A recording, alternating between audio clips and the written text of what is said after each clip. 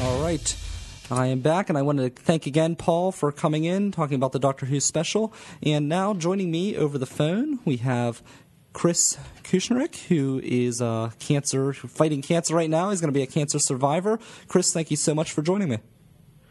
Hi, thanks. Good to be here. Great. Now, Chris, you're a hockey player.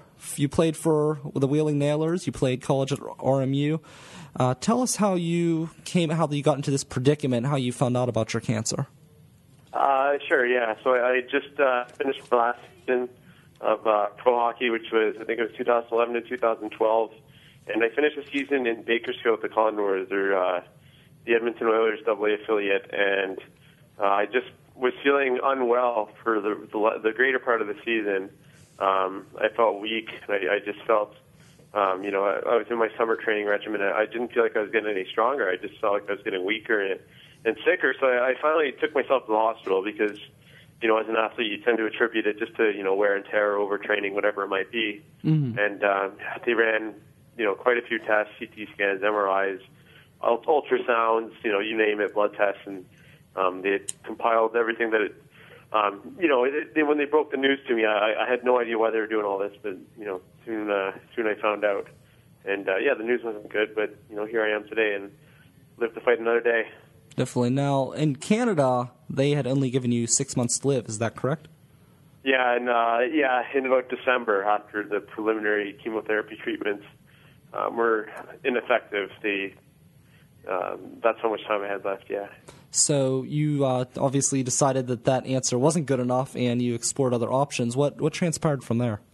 Yeah, I just it was strange because it's in a situation where I was just in total disbelief with what was going on. So I just hopped on the internet and started researching best testicular cancer doctors in the world, and I came over this testis cancer resource page. Mm-hmm. And one of the key lines in that page said, if you have already been treated for testis cancer or your chemotherapy treatments didn't work, we strongly advise that you reach out to one of these clinics.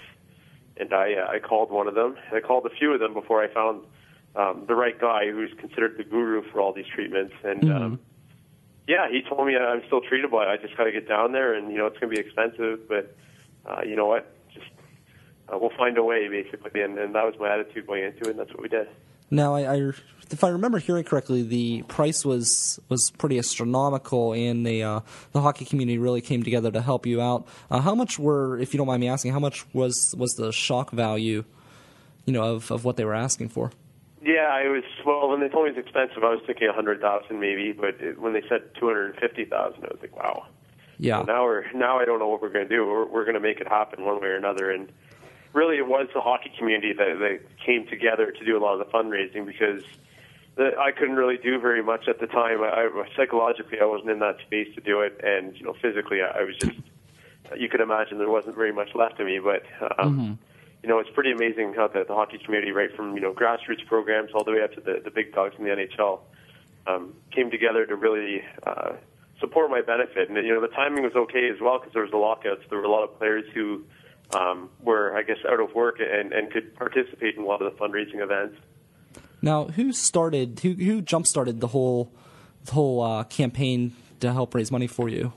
So it was the Wheeling Nailers, and it was actually one of the chaplains for the Nailers was a man that I met when I was playing there, the team chaplain. He put together a little website, and the Nailers just started with little fundraising jars at their games.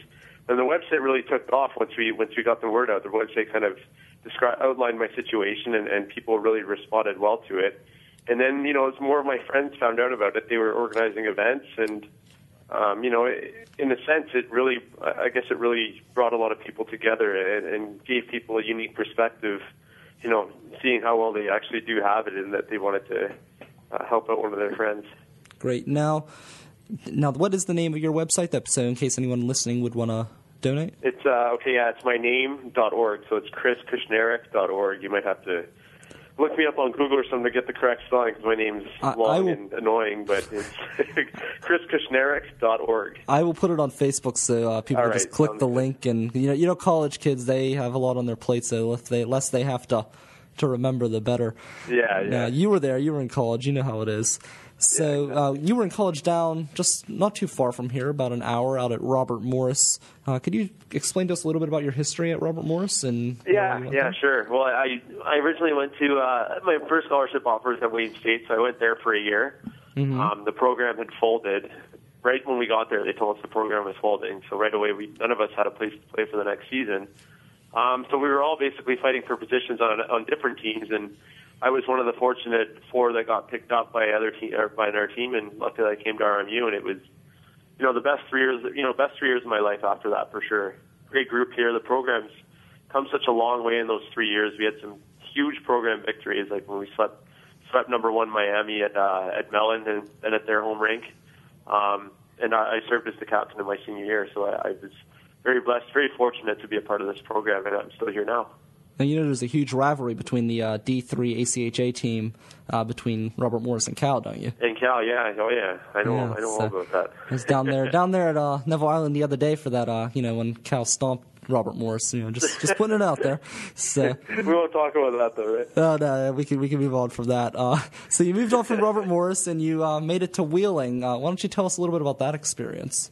It was interesting, yeah. When I went to Wheeling, my senior year had finished, and I was pretty pissed off that we didn't make it farther in the playoffs because we had a really good team. Mm-hmm. And I wasn't sure if I wanted to keep playing or not. And I had an agent working for me at the time who was like, "Chris, we need an answer." And I told him, I put him off for a while. And I decided to go away for spring break actually, and I told him I had exams. And I came back, and he's like, "Chris, you got to give me an answer today, or else you can't go anywhere." And so I just said, "Fine, I'll go to Wheeling. They're an hour away. That's the easiest way. If I just don't enjoy it, I can come back here." And that was actually the end of the season there in playoffs was some of the most fun I had playing hockey. They were extremely well run. They were run by a coach named Stan Drulia, who actually holds all the scoring records in the Ontario Hockey League, and played for the Tampa Bay Lightning. He taught me a ton about the game. Played with some players now who are in the NHL, and it was just a terrific experience, and it was a real growing experience from the hockey perspective in a short period of time. Definitely. Now, obviously, there's a difference between going from college to pro. We got a lot of phenomenal players here at Cal U.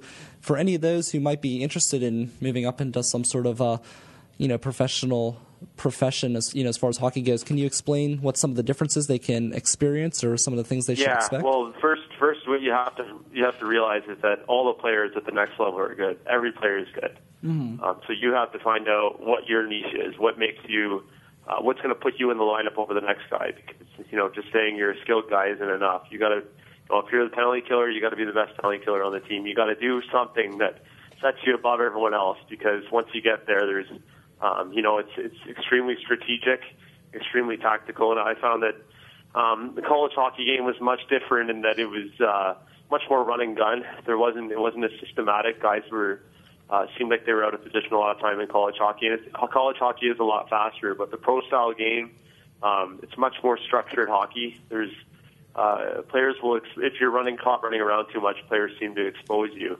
Mm-hmm. And you have to be really careful with turnovers. So that's the one thing I noticed. And I was up in Wheeling last weekend watching a game again with some of the college guys here at RMU, and we all noticed the same thing.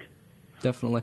Now, do you think the systematic style of the professional, do you think that's why it tends to be a lower scoring game versus college? I mean, some of the games I've seen, even just at Cal, there was one game with the women where they ended up winning 16-2, and that's just something you typically don't see anything like that in a professional level. Yeah, well, the thing about from where I played in the East Coast League and in the American League, and you have to realize is that these organizations are affiliated. So Wheeling ran the same systems as Pittsburgh ran, and Wilkes-Barre Scranton ran the same systems as Pittsburgh ran. So it was the same from the NHL down to the ECHL, down to the AHL down to the ECHL. So it's more of a seamless transition if you get called up. That's what they really want to emphasize, and that was the big thing I noticed, and it might be a big reason why the games might be much lower scoring because they seemingly aren't as high risk, I guess. Mm-hmm, definitely. Now, what's going to be going on this weekend? I know they're having a benefit for you up at Robert Morris this weekend. Yeah, so I guess we're just going to fill the rink for Kush this weekend because they've got Cancer Awareness Weekend this weekend, and much of the proceeds are going to go to supporting my benefit, which is going to help me pay off some of my medical bills.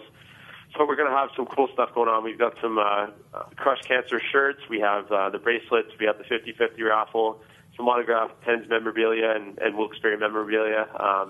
We're going to have some autograph signings, just some cool stuff. It'll be fun, too. The team's playing Holy Cross, which is a conference rival. And, it's always exciting at that rink. It's not as big as an NHL surface, so the game's much faster. But, if anyone's interested, come down to the Island Sports Center and show your support. Yeah, it's a very beautiful facility there as well. Now, the name Crush Cancer, where did that come from? Yeah, so it originated when I played junior hockey when I was back in Ottawa.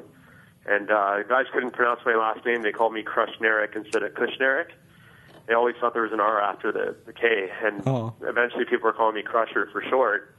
And it stuck for a while. It wasn't actually a pun because I used to beat guys up or anything. It was just, that's what it was. And seemingly with this, it just seems fitting because that's what the whole purpose of my fight was to crush it. And that's, so it's going to go a long way towards supporting the charity after, which is going to be designed to help individuals like myself who need specialized treatment going to other countries or just other facilities that might not have the resources within their healthcare plan or within their means.